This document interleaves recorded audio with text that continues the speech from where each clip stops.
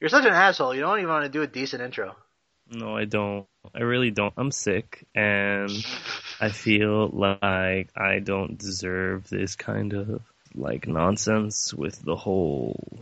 Hey, let's make a witty intro because witty intros are stupid. I'm so fucking. I hate being sick. This is stupid. No, I empathize. It's unfortunate that you're down with the sickness. Wow. It's been a while. So, can you just? Yeah. Let's do this. So welcome to episode 22 of Stuck in the Middle with You, a podcast where two guys take a look at a critically divisive film and see on what side of the critical consensus they fall on. My name is Derek Gade, and my friend in Florida was feeling a bit under the weather today. There's the one and only Juan Barkeen. Say hi, Juan. Hi, Juan. You got a chest cold, I think. Probably. I don't know. I had like a little bit of a sore throat originally, and then it turned into like a small bit of coughing, and now it's just like, hey, I have sinuses, and they're awful, and everybody should die. Well, it's appropriate because everyone in the movie that we watched was left for dead, abandoned in Scotland. So, what movie did we watch, man? This was your pick. We watched Neil Marshall's Doomsday. Well, it's actually called Doomsday, but yeah. Doomsday. I'm sorry, I missed an S. Released in 2008, and as my friend Juan said, directed by Neil Marshall, who's probably best known for his horror film The Descent. Yeah, although he made Dog Soldiers before, which I really want to see just based on the title Dog Soldiers. Yeah, apparently it's a werewolf movie. Which sounds magnificent. Now, this was my first experience with the work of Mr. Marshall because, like a jackass, I have not yet seen The Descent. Yeah, Jackass is right. And from what I understand, this is a great movie. A very claustrophobic movie that gets a lot of its attention by shooting these women in very precarious, very tight situations with faceless, horrible monsters. This is not what happens in this movie. It isn't at all. No, so Juan, what the fucking shit was Doomsday about? Okay, so it's a pretty cool movie split into multiple sections. But it basically starts off that later on whether or not it was cool, but yeah, whatever. Continue. It basically starts off with like a virus spreading through humanity and the government being like, oh, we're gonna make this giant fucking super cool double door wall and then we're gonna seal it shut with heat and whatnot. And heat? We're just gonna Do you mean welding? Yes, that's the word I'm looking for. Jesus. We're just gonna blast hair dryers at this gigantic foot-wide steel door and hope that it stays shut. Hope that the miscreants that are infected stay inside Scotland. So yeah. Does anybody have any curling irons? Shut the fuck up. At the last minute of some very spicy food. Fuck you. At the last minute of this place being sealed off, this one woman gives her daughter to the army, and whatever. She gets her eye shot out originally, which leads to her having a very cool eye implant that she can take out and spin around. What? Which leads to her becoming Snake Plissken from Escape from New York. Yeah, basically. Which, like, who cares? Because that's awesome. I care, and we'll explain in a second. I know, because you're gonna bitch about everything. Whatever. Anyway, so yeah, fast forward, 20 some odd years? It was, it's gotta be like 25 or 30 years. Yeah, I want to say like 20 to 30, somewhere like that. And there have apparently been sightings of victims of the virus in the other place for like the last 3 years, and now the virus is spreading within the community that has been sealed off. So what does the government do? Send the army send a task force basically into the isolated location to find a cure, because obviously if there's people, there has to be a cure. Yes, it's the basic gist of it. I don't want to sell this movie short, although I invariably will. Yeah. This movie kind of starts off as like 28 Days Later adjacent. A bit. Well, it starts off as like most virus movie adjacent. Like, then segues into being a Escape from New York Jace, and then ends with being like a Mad Max Jace. And then ends up being like a Gladiator. Yeah, with like a smattering of like... And then Mad Max again. Yeah, there's this becomes basically a Knight's Tale for 15 minutes. Yeah, more or less. And I'm okay with that. I'm not crazy about this movie, Juan. I know you're not, which I don't entirely understand why, frankly. Well, we've had this discussion about like drawing from other sources and creating an original or a not so original work before. Yeah, we've had this discussion, but here's the thing with things that are like very derivative. And this thing doesn't do itself any favors by sort of like wink wink naming some of their characters Carpenter and Miller. Carpenter and Miller. I laughed so hard the second I saw that. I think it's very obvious in our previous episodes that I don't find that shit cute. I don't find that shit funny, and I don't find that shit constructive to a good movie. You're so boring. But let's get down to brass tacks. This is a highly derivative film. It feels like a 28 Days Later, but mostly derivative from the works of one John Carpenter. Because when it's not ripping off Escape from New York, it's and George Miller too. And George Miller, but a lot of John Carpenter's DNA is in this. Yeah, and there is. It's not like almost directly ripping off Escape from New York. It's ripping off Assault on Precinct 13. Would you say it's ripping it off, or would you say it's like, I wouldn't say lovingly pulling from it, but like, I don't know. I wouldn't see. Here's the thing: I wouldn't have so much of a problem with it if there was like anything else there. This is Escape from New York with a female Snake Plissken, but with like knights and cannibal punks, which on paper sounds really dope. Don't get me wrong. But it is dope. But here's the thing with Neil Marshall's direction in this film. So far as I understand, The Descent is a very claustrophobic film. Disgustingly so. It occupies itself in very, very, very small spaces. Okay? Yes. This movie exists a lot in expanse. It exists out in the open. And Neil Marshall is not quite as comfortable in the outside, and he's not really that much comfortable with having a lot of money to work with. Because he got himself like 17 cameras, he got himself all sorts of fancy rigs, and all it does at the end of the day is make the footage look cutty and confusing. But I don't think it makes it confusing. Nothing about the action scenes are confusing. Yes, I will admit to you that they are choppy. Like, there is a lot of cutting in the action. To the point of illegibility. No, I disagree. As far as like where the body movement is concerned and like the pacing of the scene and the action that's going on, that's being filmed, it kills momentum and robs like clarity and legibility.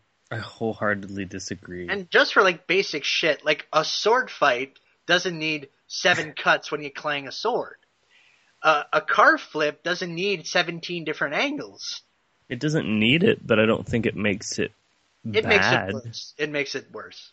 I don't think, but see, like that, by like assuming that point of view, you're essentially implying like the only good action is action that doesn't have a lot of cuts, and I don't agree with that. It's not, like, here's the thing. Let's talk about a movie I know we both saw. Let's talk about The Assassin. Oh, God, fuck The Assassin. Listen. No, I'm not gonna say fuck The Assassin. Well, you just did. No, I'm not gonna speak ill because everyone's gonna be like, oh, I didn't like The Assassin. There are action scenes in The Assassin. No, there aren't. There are scenes that pretend to be action scenes. There are martial arts sequences. No, they're not. No, they're not. No, like the fight in the birch forest, man. What, the one that was shot from like a mile away in the forest and vaguely shrouded in the distance? Listen, I will take a fight scene that's shot in a wide master where I can see exactly where two people are and what they're doing than something that's been passed through the fucking shredder grinder. Listen, like, why can't we I will go both? on record. I will go on record and say that the slow but clear martial arts sequences in The Assassin are 1,000,000 times better than the bursts of action in Doomsday. I don't agree. Because there's something to be said about geographical clarity. There's something to be said about pacing. And some people can do quick cutting to convey action well. We're talking about Tony Scott. We're talking about Michael Mann. We're talking about Neil Marshall here. He's not one of those guys. But He doesn't have the sort of rhythmic, impressionistic sense that a Scott or a Mann has. Okay, I mean, I don't disagree with you that both of these people are better. But at the same time, I don't think he's bad at what he does. I feel like it worked out perfectly fine. And I feel like this style even translates a little better to television work that he went to shortly after this and his follow-up, which I haven't seen. Well, guess what, Jack? This wasn't a TV show. This is a movie. Yeah, but okay, why can't they cross over in certain ways? Well, listen, I mean, in your defense, a cutty, crappy action scene would be equally as bad in a movie than on TV. But it's not a crappy action scene. They're perfectly fine action scenes. They keep momentum pretty well. Like, the pacing in this movie is pretty stellar. It doesn't feel like it's an hour and 50 minutes at all. It feels. I will say that I agree with that. There's a kind of barreling momentum that this movie has that's definitely in its favor. But lots of dumbass action movies have barreling forward action. 12 Rounds with John Cena has a lot of barreling forward action. That's a dumb movie. But it has the saving grace of just being very lithe, which this movie has as well. The biggest mistake of this film is that it's way overproduced. I think he could have done better on a lower budget, but at the same time, I also really like the fact that he was able to create a multitude of worlds within one world, which is what I'd like to segue into right now because you disagree with me here. I do. But, okay, so essentially the movie is split off into like a bajillion different, not a bajillion, okay, like multiple, yeah. No, there's like technically more than 3 because there's like it depends on what movie it's pulling from at the time being. Sorry, God, fuck you. Don't Monty Python me. You shithead. Yes, get on with it! Okay, so it starts off with this military modern day city starts off like scenario. Escape from New York. Let's just say what it's literally the beginning of Escape from New York. Yeah, like everything about the aesthetic is straight up Escape from New York. There's nothing different. It also like right down to the hero with an eye patch and a black tank top. Yeah, it could also very much go like hand in hand with like stylistically speaking a lot of like Paul W.S. Anderson films. I would object to this because Paul W.S. Anderson has compositional chops and a sense with scale that Neil Marshall does not have. I'm sorry. Okay, I'm not going to disagree with you there, but I think speaking just like solely production value. No, because even at that, they're very similar. No, I mean, I'm sorry. The opening of this movie, like with the modern day city and plotting, like everything about it, can very much echo a lot of what Paul W.S. Anderson did in like the first Resident Evil, arguably. Sure, but there's like a pulpiness and a meticulousness in the way that Paul W.S. Anderson constructs that shit that is completely absent here because what Doomsday is hollow pastiche. It is not hollow pastiche. And you know what happens to hollow pastiche when you blow it up in terms of budget and scale?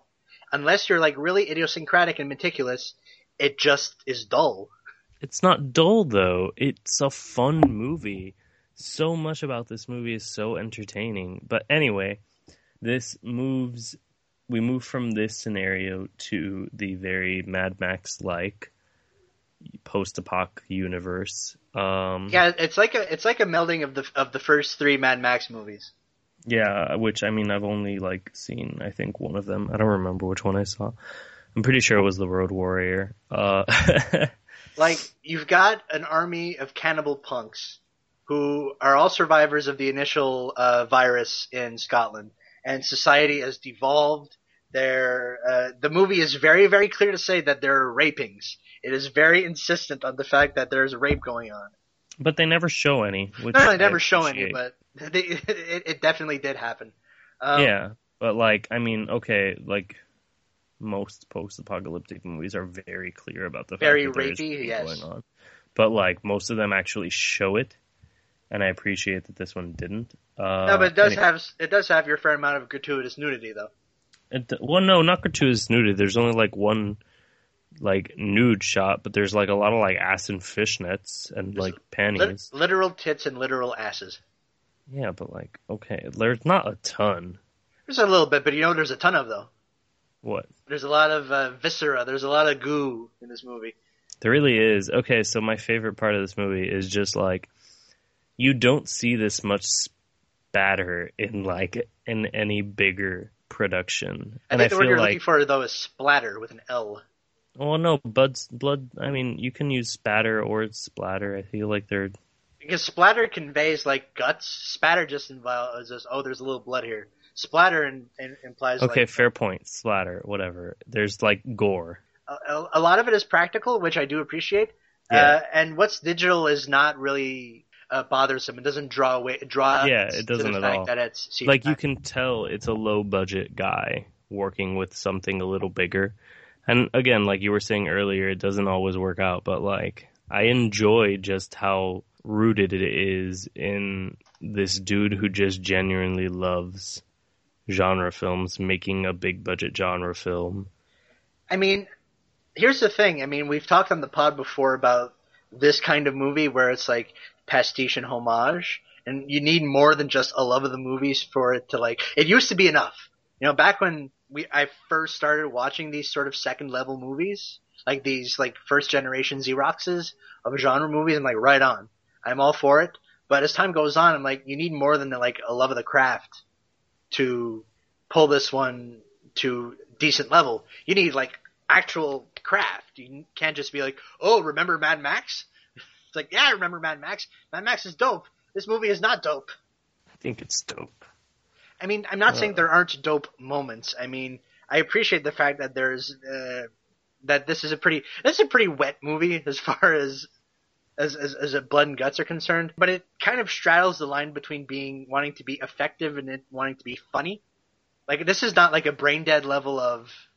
It really is, and oh no! It did not reach the like sort of comic levels of just geysers of blood and guts that an early Peter Jackson gem would have. It could never I don't think any movie nowadays could genuinely. Well, unless you're like a Deathgasm, or maybe I guess if you're on TV, maybe that Evil Dead series, that new Evil Dead series. Well, that's true. I'm hopeful for that. I hope it ends up being enjoyable. But anyway, speaking of TV work, which I mentioned a little for a second earlier, when we wheel ourselves out of Max territory, we move into like Gladiator and Knight's Tale territory for a hot minute.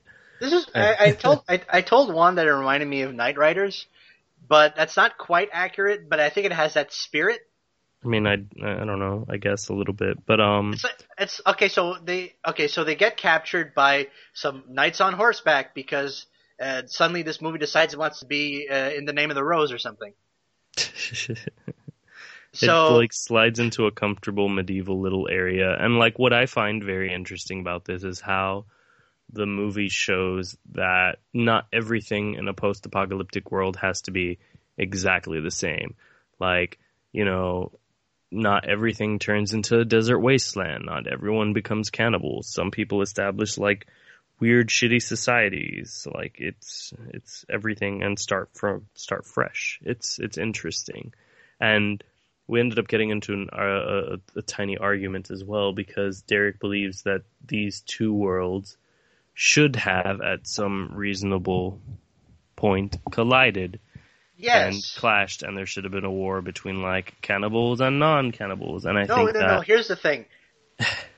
Okay, you have a movie where you have a special ops division, like a gang of 3 or 4 people coming in from the outside into this weird wasteland where everything's a fucking Mario level, and you have your desert wasteland level for Mad Max, and you have your fucking Knight's Tale level, and you have your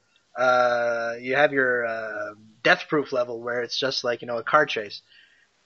Here's the thing, you have a gang of cannibalistic punk rockers, and they exist in the same country, in the same unwalled area as these knights.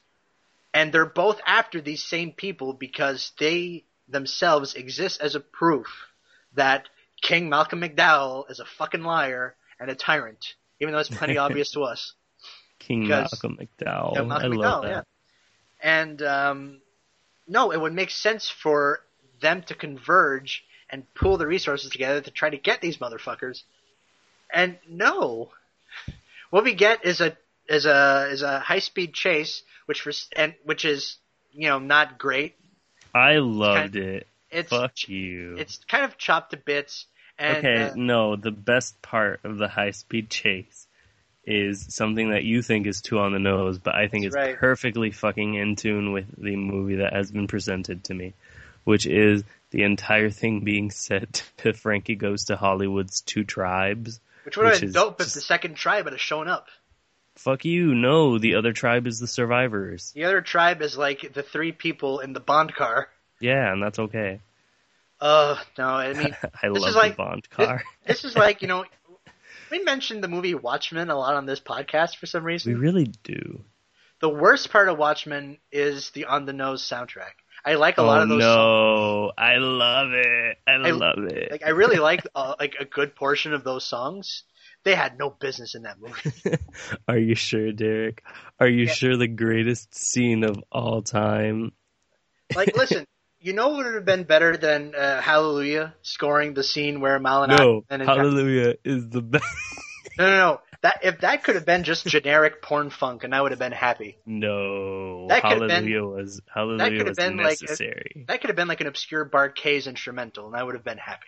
No, Hallelujah was necessary. But even I love the soundtrack choices in that movie. Unforgettable for that opening is so good. See, I think I mentioned this before. That gambit works the first couple times because okay, but then Watchmen's a long movie, so it is. But whatever, I still like it anyway. It pissed me off that these universes mixed like water and oil, that they didn't have any business with each other, which is insane. I'm okay with it. I am most definitely not, because it just strikes me as a glaring omission of writing. And let me bust out a phrase that I haven't used in a very long time. This screenplay is ass. Oh my god. And a few of you will know what I'm talking about.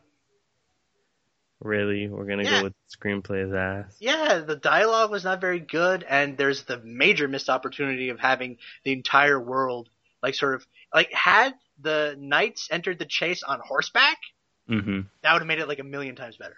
That and less coverage. I see. So here's my thing about I want to pitch this to you really quickly. I want to say two things about coverage. One thing about coverage. If you're doing a talkie movie, use 3 cameras. If you're doing a big ass action movie, use 3 cameras and use 1 take. Okay. You were saying? Do wild action movies necessarily need to have good dialogue? Good? Discuss. No. Memorable? Yes, because bad dialogue can be good. This was just flat. This was just kind of lame. This was like... it's serviceable. It's not bad. It's like Quippy McGee's first action movie dialogue class. I'm gonna I'm gonna trademark the name Quippy McGee. Okay, I'm so glad. But no, I mean, and this kind of fits in with a more general thing about movies that are ostensibly rip-offs, or if we're going to use a nicer term, emulate heavily a certain kind of film, is that you've got to have a kind of scrappiness or a kind of idiosyncrasy or something that elevates you above the level of mere remake, or mere rip-off rather, because otherwise you're just hollow pastiche. So what would you have to have? Either A, visuals, B, script, something, anything. Because if we're gonna go on script alone, then I could dial this back and go to Beyond the Black Rainbow and be like, well, this movie's a piece of shit because it has no script. This movie has no script, I will say that, but it is. No, it's visually memorable. But here's the thing though with Beyond the Black Rainbow is that it dilutes those influences just enough for it not to be just a straight rip-off of something else. Because as you're watching Beyond the Black Rainbow, you're getting some Carpenter vibes, some Kubrick vibes, some Argento vibes, whatever Everybody it may be. vibes. When you're watching Doomsday, right off the bat, you're like, fuck, I'd rather be watching Escape from New York. Because it's just Escape from New York. See, okay, so like one of the things that I feel that helps me in If I watching wrote a movie where there was an opening sequence and I did a master shot of a diner, then we went inside the diner and it was a 2-shot of 2 people talking to each other, and then they held up the diner, I gotta do something to make sure people don't think of Pulp Fiction. Yeah, I was about to say. But okay, so one of the things that I think helps me in particular is the fact that I haven't seen Escape from New York in forever. Boo! I haven't. Yes. I know. See, that's the thing. Like the Carpenter I'm most comfortable and familiar with is not like that Carpenter. Which Carpenter would it be? Like horror Carpenter. Not like action thriller Carpenter? I mean, I don't know, What's your line on Big Trouble in Little China? So, fun fact of the day, which I feel like I've told you before, but, I mean, yeah, I'm pretty positive I've told everybody. I've never seen Big Trouble in Little China. No. Yeah, I swear. It was really good, though. You should check it out. Yeah, I know, everybody says so, and Michelle's always like, I love Kim Cattrall in Big Trouble in Little China, and everyone else is like, Kim Cattrall's so bad in Big Trouble in Little China. She's pretty bad in Big Trouble in Little China. I know, but I'm kind of We've had this discussion once before, once upon a time.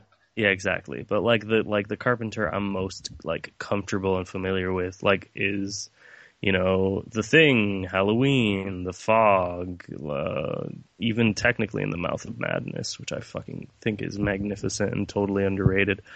I guess that's the problem with just emulating someone who's really fucking good at their job. John Carpenter is such a master, and George Miller is such a master that any impersonation just looks kind of. But see, that's another thing for me. The only George Millers I've seen are non-Mad Max movies and 2 out of 4 Mad Max movies, and I barely remember one of them. Yeah, this movie doesn't exactly rip off Lorenzo's Oil or anything. Yeah, exactly. It's not Babe Pig in the City. Exactly. It's not Happy Feet. Here's the thing, though. If it were, I don't think this movie would have pulled it off. Because what if, from what I haven't seen Babe Pig in the City. But, what? Or a dead How have you not seen Babe Pig in the City? I don't know. Maybe I saw it when I was a kid and I've forgotten that I've seen it, but I don't remember having seen it. Dude, you should. But from what I understand, that movie happens in a nightmarish hellscape of a city that combines 7 cities, right? Wait, what? Babe? Babe 2. No, I don't remember Babe. Oh, wait. Hold on, which Babe did he make? The first one or the second one? He directed the second one. He only wrote the first one. Okay, that's right. Shit. Hold on, I'm trying to think. Because my brain is mixing up Babe movies. There's only 2, so... I know, but There's one that was shot by the dude who shot Lord of the Rings, and the other one is in a fucking industrial nightmare. I mean, I remember it being I don't want to say a big city, but a mishmash of 7 cities, you said? Yeah, there's bits of New York and there's bits of Sydney and whatever. I mean, I feel I wasn't nearly aware enough when I saw this movie the last time that could be. to All I'm saying is that whatever. It's no Witches of Eastwick either. It's no fuck, what else did George Miller direct? That Twilight Zone segment, which is the right. best segment in Twilight Zone. I love that he's so good. John Lithgow is so good in it too. But yeah, my point is when you emulate someone who is a very precise craftsman, you're never going to be as good as that person. You have to have something to sort of take the weight of expectations off, and this movie didn't bother. But that said, I think this movie is a perfect showcase of why he has become a good TV director, because he has learned how to emulate other people, and he has learned how to bring that into bring his own style mixed in with those people's styles. What is his style? His style is second-rate John Carpenter. I mean, second-rate John Carpenter. You're so mean. Well, I mean, I say that obviously. This is my only evidence. You say that, yeah, seeing one fucking movie. No, I actually think his Hannibal episode in particular, it's the introduction to Red Dragon. So the entire first half of season 3 is essentially, or more than half of season 3 is essentially just Vincenzo Natali and the other directors just ripping straight from like pure Italian cinema. Like that's all it is. Like it's shameless about it. And then you get this intro to the Red Dragon, and it's so shockingly different, but still within the same aesthetic that has made Hannibal such a great horror show. But like, I don't know how to explain it because you have to see it. But it also like it distinguishes itself from other Red Dragon presentations, like Red Dragon and Manhunter. Manhunter, Michael Mann. The best fucking. That movie is dope. It's fantastic. But and it's all like Michael Mann's another guy, by the way, who doesn't work really well in like wide open spaces. Not always. He's really good at close stuff, like shallow focus.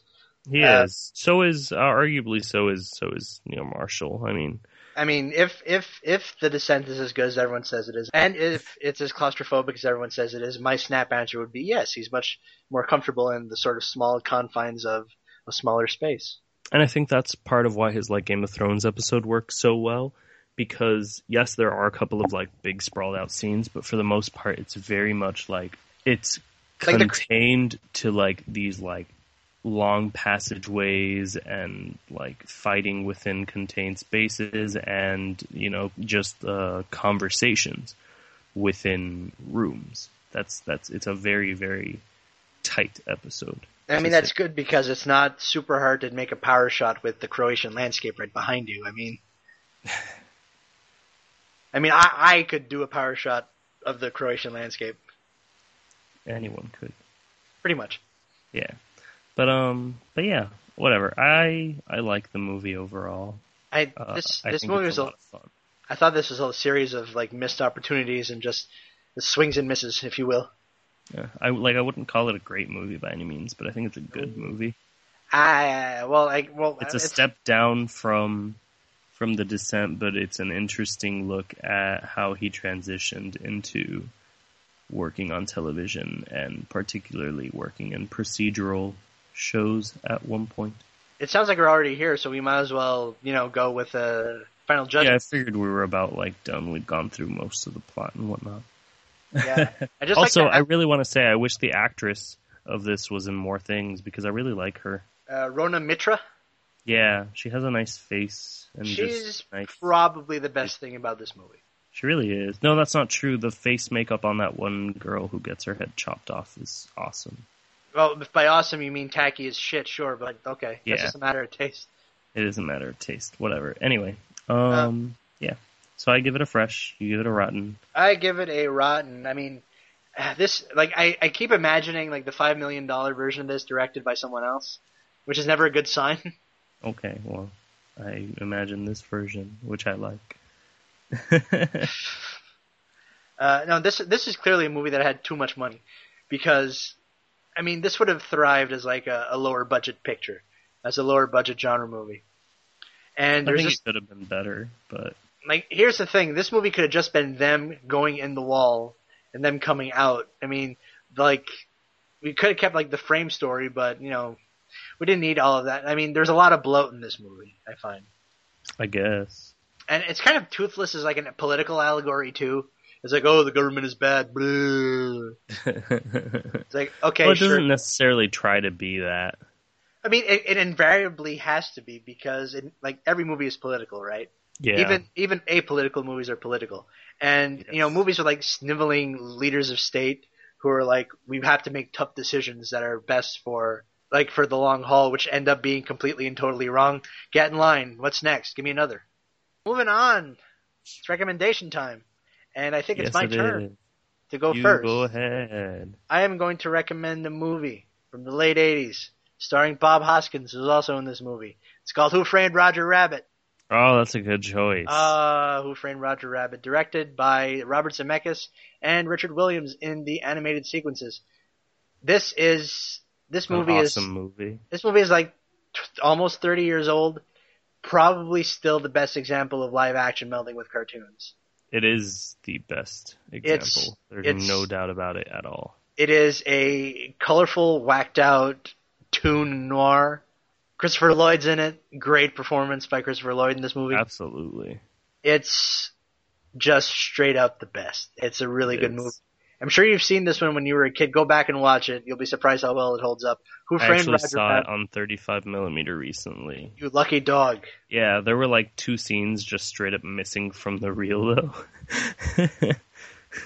It was like by far one of like the most, like, the messiest films I've ever seen on 35. Like a dirty print or like yeah, like a really fucked up print. Like, but it was more fun that way almost. Yeah, well, it kind of lends a grindhouse feel to it, although it is Framed Roger Rabbit. It's not like you're watching like Last House on the Left or something. Yeah, exactly. But yeah, Who Framed Roger Rabbit? That movie is great, and you should rewatch it because you've probably already watched it. Yes, I stand by this recommendation. So what do you got? I have got a very different movie, which is an incredibly colorful and very steeped in aesthetic movie, which is technically a sort of sci-fi movie. I mean, but not really. It's like that's being generous. It involves like futuristic races. Yes, it involves car chases, and that's going to be my string. And it was also in 2008, and that movie is Speed Racer. Speed Racer! By the fantastic Wachowski siblings. Yeah, so this is... I missed the boat on this one, because I still have not seen Speed Racer. I remember that it got a critical drubbing whenever it came out, but it's gotten sort of everyone's stupid. It's gotten a critical reevaluation. Yeah. This movie is 1000% just aesthetic. And like, it's just such a fun, ridiculous movie. And you can tell that they were having, like, Lana and Andy were having so much fun making it. And so was everybody else. Like, I don't know. I feel like people hate on it a lot because, like, oh, it's not the anime, but, like, it was never going to be, and that's okay. Who's in that? I know John Goodman's in it. I know Christina Ricci's in it. Emile Hirsch and Matthew Fox and Susan Sarandon. What a weird cast. I know, but I love it because, like, I can absolutely imagine like John Goodman and Susan Sarandon giving birth to both Christina Ricci and Emile Hirsch. Yeah, like, it's pretty good casting, you gotta say. Yeah, and then like Matthew Fox as Racer X is just right. Does Matthew Fox just play like just assholes all the time? More or less, and I'm okay with that. But yeah, it's a really fun movie. I love all of their movies. I mean, in fairness, I haven't seen like the Matrix sequels since they came out in theaters, so I don't know how I'd feel about them now. But my feeling is that they would be not great, but okay. Yeah, if I rewatch them, like, I'm pretty sure I'm not gonna like them, which is why I'll do it eventually. But I love everything they do, especially their new series, Sense8, which is fantastic, and finally got a season. That's right, that's them. Excited. But yeah, so that's Speed Racer is my recommendation for the week. So a couple of very colorful, very weird movies. Yup. So we got a movie to watch for the show in 2 weeks. Oh my god, what's the movie to watch for next week? It's time to get classy up in this joint, my friend. Oh my god, that's amazing. We are going to watch a movie by a bona fide all-time auteur. We're going to watch a Jean-Luc Godard movie on the pod, man. Oh my god, that's amazing. Yep. We are going to watch Jean-Luc Godard's Sympathy for the Devil, his documentary following the Rolling Stones, which was released in 1968. If you're interested in our long-form film criticism, you can go to our website, Dim the House Lights, which is at dimthehouselights.com. There you'll find both of our long-form work, along with the work of several other writers, including Michelle Arf, Chris Mello, Ross Burks, and Carl Harris. You can find us both on Twitter and Letterboxd. I'm at both places at Derek_G. Juan's at both places at Whoa, It's Juanito. That's WOAH, It's Juanito altogether. If you're interested in this pod specifically, our website is at sitmwipodcast.tumblr.com. There you'll find our archives, our link to our iTunes show page, our RSS feed, links to our Twitters, our Letterboxd account. You can also find Juan's work at the Miami New Times. You can find my work at my portfolio blog, which is MontrealSchlockCity.com. That's Montreal, SCHLOCK City.com. Got anything else, man? No, that's all. Thanks All for right. coming, everybody. Thanks for listening to our show, and we will see you in 2 weeks. Woo.